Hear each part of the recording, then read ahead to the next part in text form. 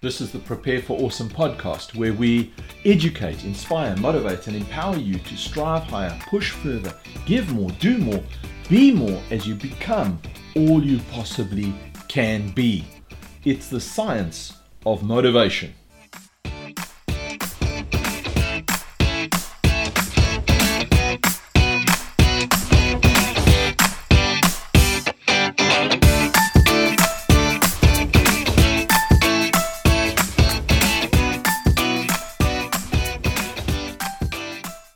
Hi, this is the Prepare for Awesome podcast, episode number 11.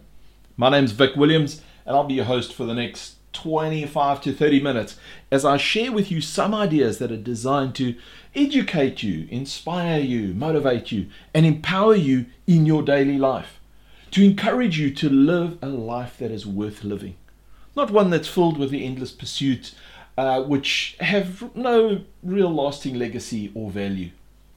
On today's show, we'll be talking about becoming hungry for a full life, a life well lived. Back in the day when I was growing up, and I know most of you can relate to this, I remember so many occasions when my father or mother would say no to something I wanted in a shop or somewhere I wanted to go, or whatever it was that they were saying no to at the time. And I'm sure you can remember many such occasions from your childhood. I remember many times thinking, I can't wait until I'm 16 and I can leave home and then I can make my own decisions. Or I just can't wait for my mom to get home because I know she'll say yes. Or on other occasions when I thought, I can't wait to have my own money and then I can buy whatever I want. I can buy anything. It's kind of this whole thing of I can't wait. Later in life, after I left home and joined the Air Force, and of course was now earning my own money, I realized how little money I actually did have. And I would think, I can't wait until I'm a corporal or a sergeant or something else, so that at least I'd earn more money and I'd have some more to spend.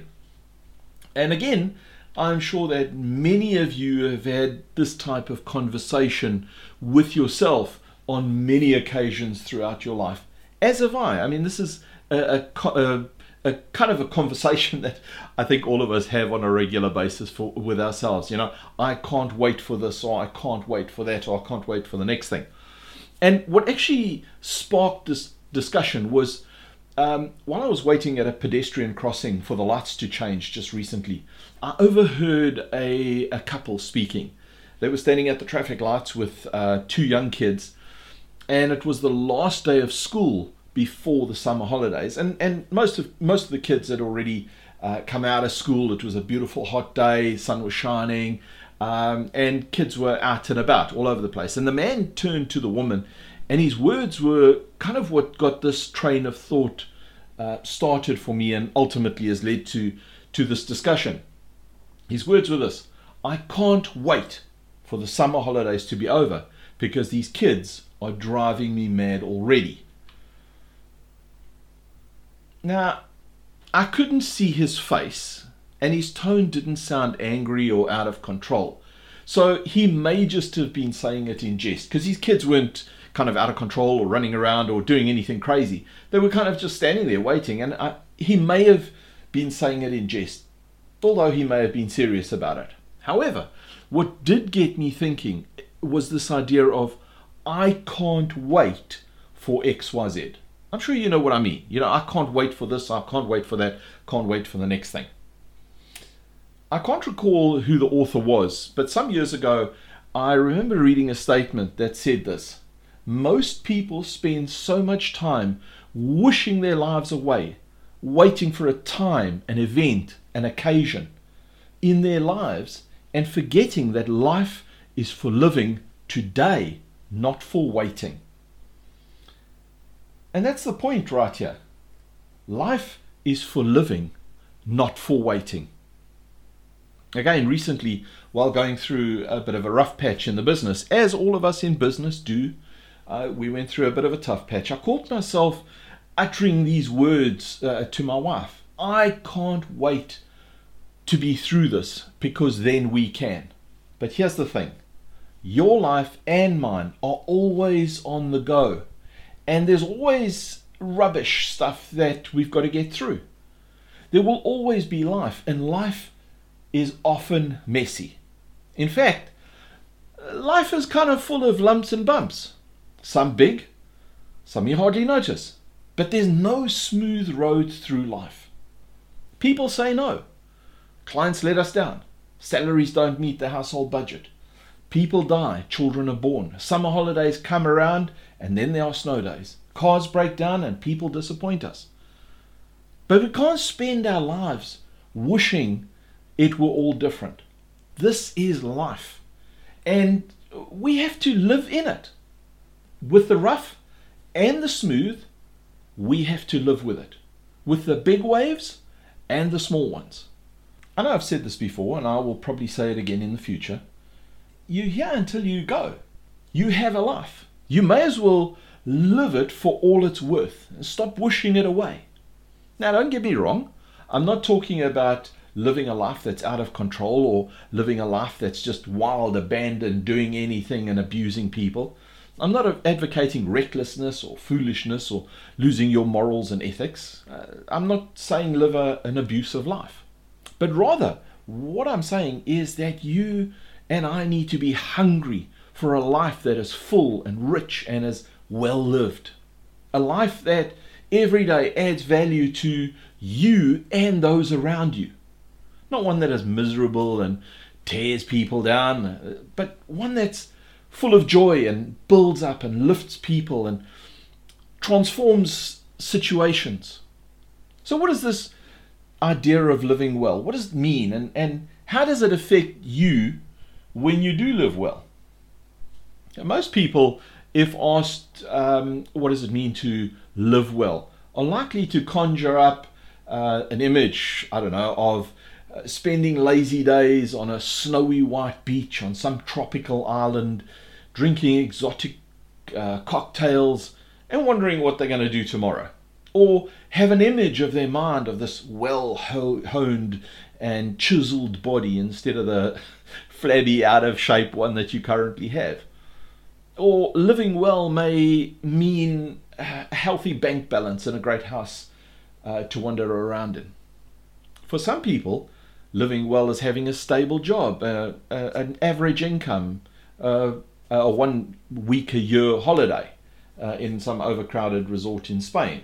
While for someone else, it may be having a large family that gets together every year for Christmas and stays in contact throughout the year via social media or phone calls, or however they stay in contact. Now, I'm not talking from the perspective of any kind of empirical evidence, but these are typically the answers which I get when I ask the question, what does it mean to live well? This is typically what people say to me. Living well for me would be to be on a beach on some tropical island. Or they would say to me, if only I had a healthy bank balance and a beautiful home to live in, then I'd feel like I'm living well. Or, I'm happy with earning an average income and 1 week a year holiday in some overcrowded resort. Kind of those are the typical answers I get. And while all of these are what may describe or be described as the outcomes of living well, the question is, do they define living well? Living a life that is well lived. As I mentioned earlier, life is for living, and living means acting. Living well, from my perspective, means participating in your life with intention and with passion. So intentionally get involved in your own life. It means getting involved in your own life, both in your head and your heart, and then giving it horns, giving it everything you've got. Life is more than just existing from day to day. So many people I hear, I've got this great job, and then you hear them moaning about they've got to go to work in the morning, and it's this, and it's so drab, get up in the morning, have lunch, get home, feed the kids, go to bed, and all so that they can have 1 week holiday or 2 weeks holiday a year. I don't know, that just to me is existing from day to day. For me, living well is about being fully committed to even the most mundane tasks. I think it was the philosopher Voltaire said, God gave you the gift of life. It's up to you to give yourself the gift of living well. Now, irrespective of your religious beliefs, here is a simple fact. You have the gift of life. And as long as you draw breath, that life has value. And that value is expressed by you living well. Living well is an attitude. It's making the most of where you are and with what you have. It has very little to do with education, personality, or family wealth. It has very little or nothing to do with social status or rank. So let's say, for example, you're in a lousy dead-end job that you absolutely hate, earning minimum wage, and are surrounded by negative, complaining people all day long. How do you live well in that space? Like I said, it's about an attitude. And a quote which has been ascribed to so many people over the years, don't really know where it comes from, but it says this: the way in which you do one thing is the way in which you do everything. So the way in which you do one thing is the way in which you do everything. So if you're earning minimal wage in your job that you hate, change your attitude and put effort in as if you're earning maximum wage. And think of the job as an opportunity that you've been looking for your entire life. And before you know it, things will change because you have chosen to live well. Live well in that set of circumstances. And I know what I'm talking about. I've been there. I know my wife has been there too. In a dead-end job that's going nowhere, she's had the attitude of, I'm going to make the most of this. I'm going to be the very best I possibly can be, even if you're paying me peanuts, because I know things will change. As my attitude is one that's put out, that's good attitude, that is really on top of my game, things will change. So it's about the attitude you have that delivers the ability to live well. But what about if you're living in a country of limited opportunities? Work where you are in such a way as to create the opportunities for yourself. Change the way in which you perceive your situation. Act within that situation and make the choice to live well until it changes. Then you can live well in a new set of circumstances. Let's take probably one of the people that we all know well or have heard of, and a hero of mine, and that is Nelson Mandela. Let's take him as an example. He was educated as a lawyer.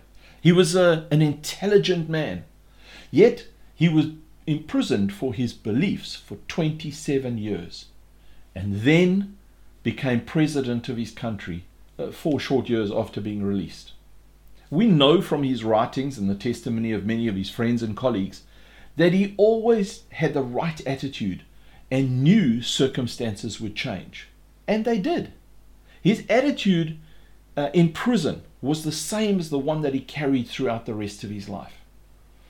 How he did one thing is how he did everything.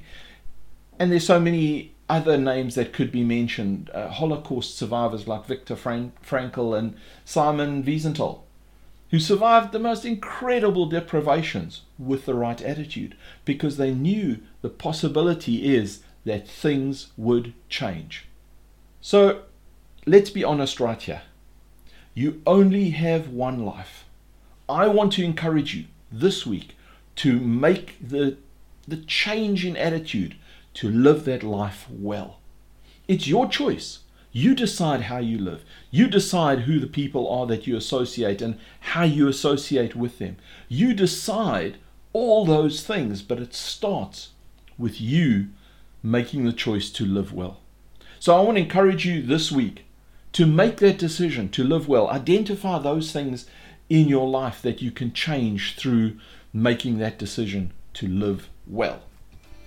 So that's it for this episode. Thanks for listening. It's been really great chatting with you, and I look forward to doing it again in the next episode. Again, it would be great if you could hop over to Apple iTunes and leave us a review. Obviously, we'd like 5-star reviews, which would help the show to grow and get out to more people. So if you would do that, it would be great. Again, I want to thank you for your time today and look forward to chatting with you in the next episode, when I will share some more ideas with you about helping you to become the best version of yourself that you possibly can be. I wish you a great day, and remember to be awesome today.